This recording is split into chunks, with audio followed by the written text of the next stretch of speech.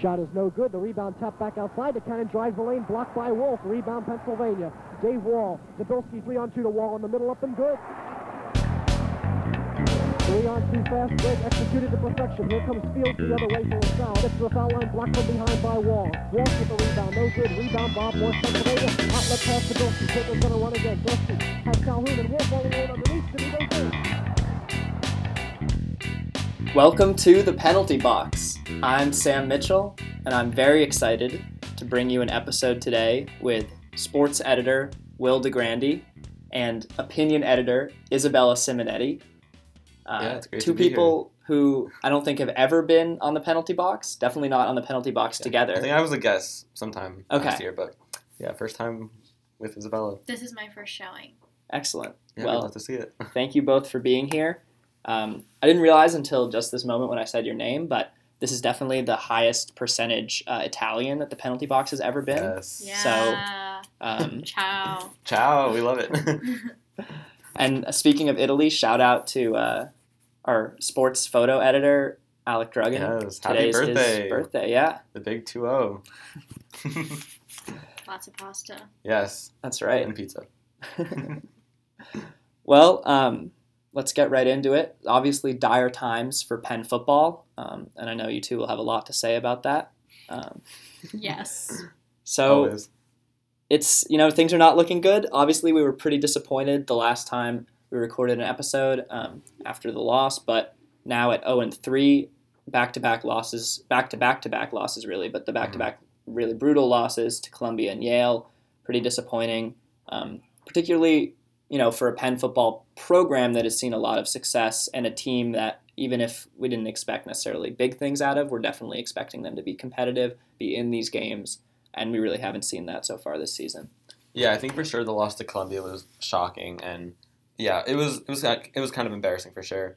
Columbia was a mid-tier Ivy team, definitely not in the top 3, and we went to New York and got smacked, 44-6.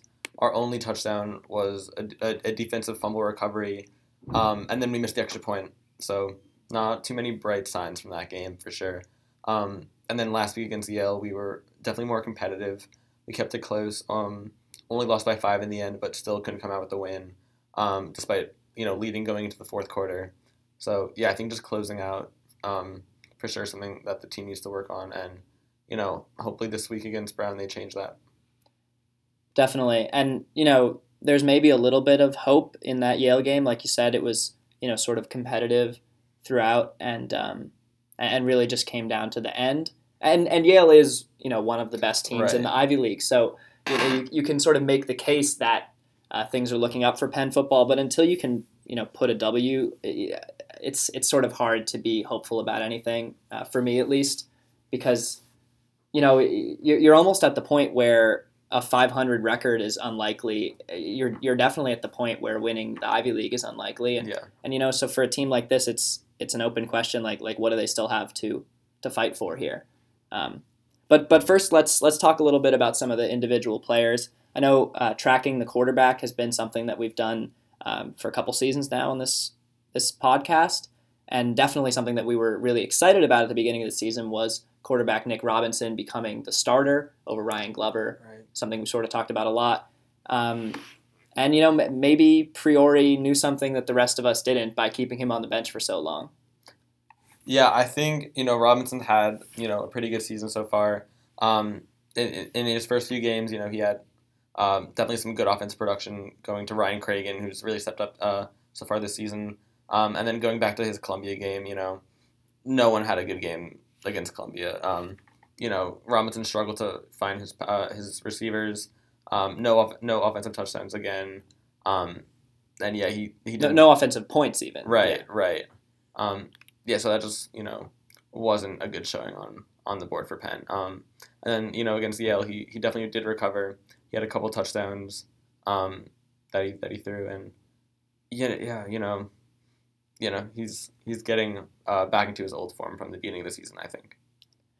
Yeah, it's certainly, we always say it, but that's, obviously the most important position on the field, and it's going to hinge on him to a certain extent about what sort of production the offense can get going, because they haven't really been able to do much so far. Although, he has sort of been been throwing to injured goods a little bit. Obviously, Carrick and Brooks, who is one of the best players in the Ivy League when he's playing well, is recovering from an injury. It hasn't played particularly well the last couple games, but maybe could be returning to form.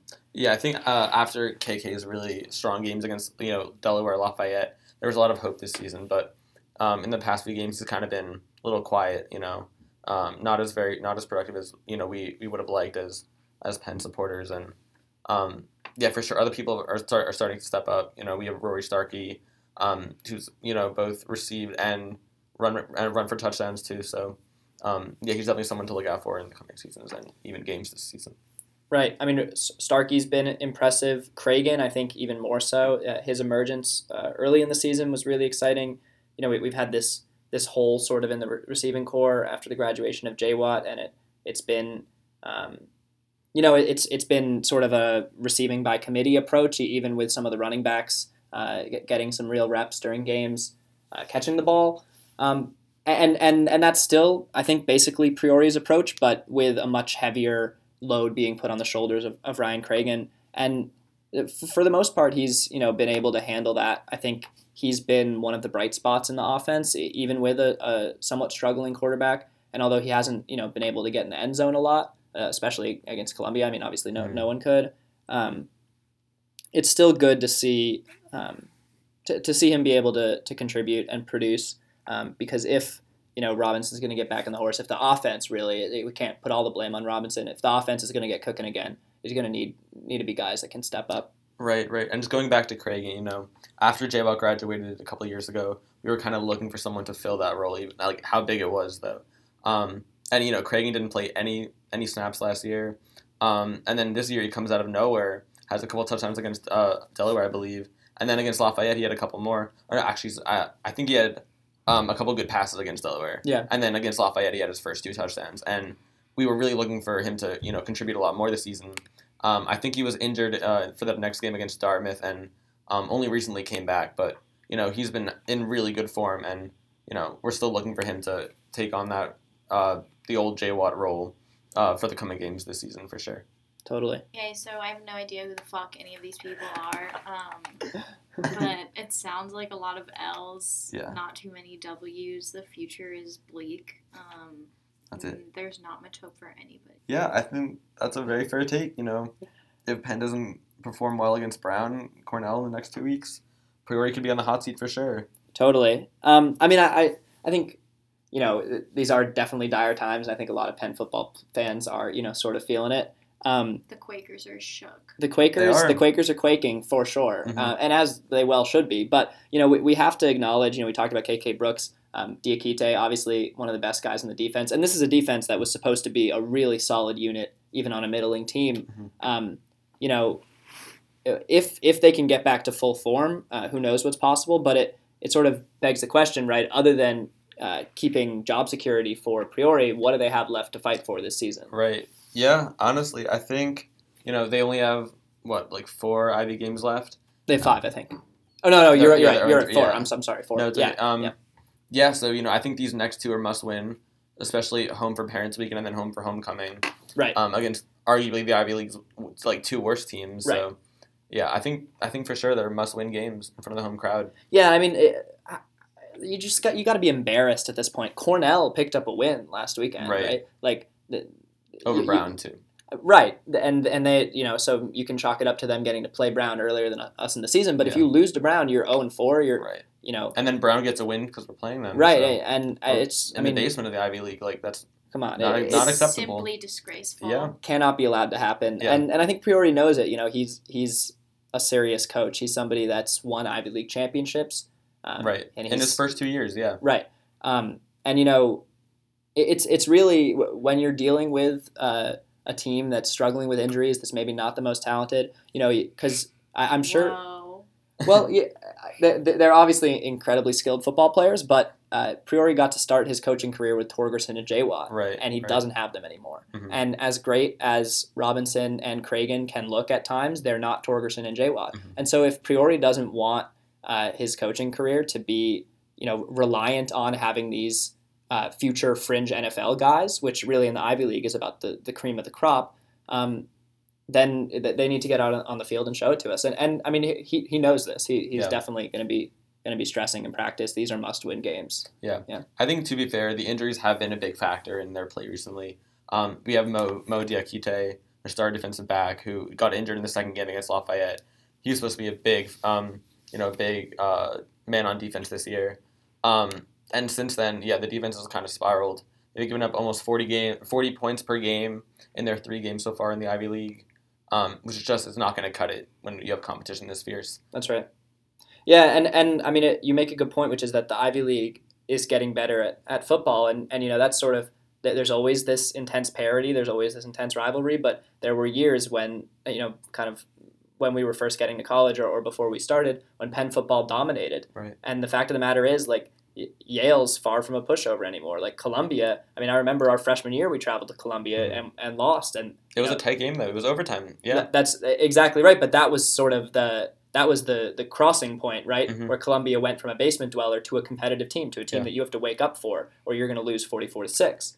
The Ivy League's full of teams like this, right? And as Penn is on the decline, those are teams that you're going to lose to. Right.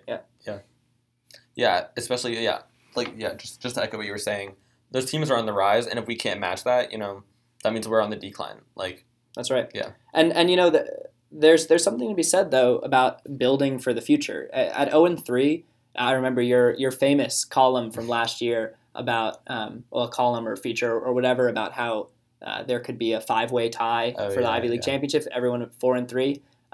Pretty unlikely that would happen, but that's really Penn's only path at this point to an Ivy League championship. They'd have to win out. A lot of other teams would have to lose out, or some combination of, or have some help events from other results for sure. Right, but the fact is their fate's not in their own hands, and it's very unlikely, even if they can win out, that they're going to win anything meaningful.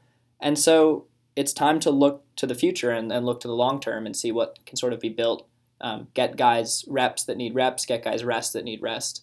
Think about next season. Right. Yeah. So just going back to the whole quarterback battle. If you're thinking about the future, at what point do you bring back Ryan Glover to replace Robinson? I believe Glover played a few snaps against Columbia, but no one had a good game against them. So right. No, I think he had one completion against Columbia. Right. But at what point do you pull Robinson?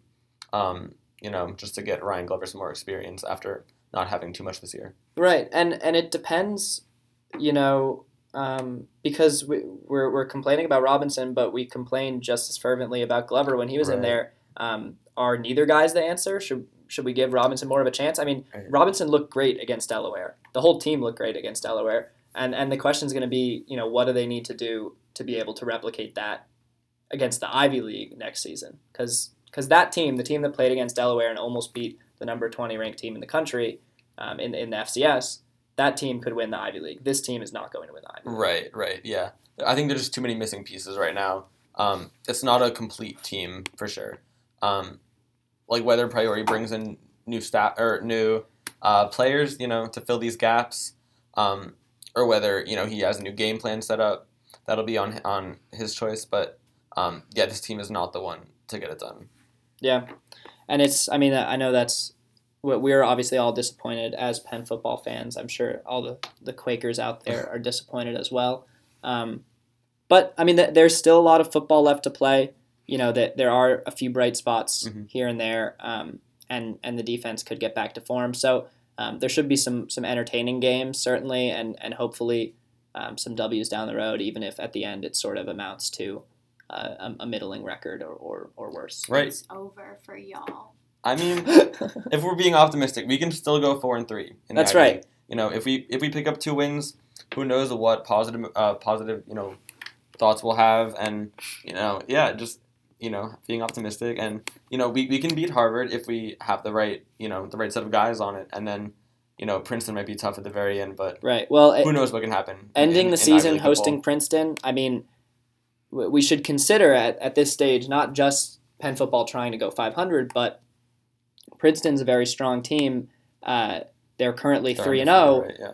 There's a pretty good chance that they're going to be competing to win the Ivy League, maybe even win the Ivy League outright, maybe even protect an undefeated season. There's a lot of games left to play, but again, Penn could be spoiler, and and if they can get healthy, if they can get in fighting shape by November 23rd, when they host Princeton at Franklin Field, I mean, it's the only thing that's better than ruining a Princeton Ivy League victory or a Princeton undefeated season would be Penn winning the Ivy League themselves. Right, and since that's no longer on the table, I think that's what we should all be rooting for is get your act together. Try and beat Harvard away. That's fine. That would be great. But if we can, sure. if we can spoil Princeton's season at home, I think that's about the best that we can hope for. I agree. Me too. Rain on everybody else's Puck parade. Princeton. That's right, Puck Princeton. Puck fucking Princeton. All right, well, I think that's a good note to end on. Thank you both so much for joining me on the penalty box today. Any closing thoughts? It's been an absolute pleasure. I'm looking forward to the bleak future of Penn football. I couldn't agree more. It has been a pleasure.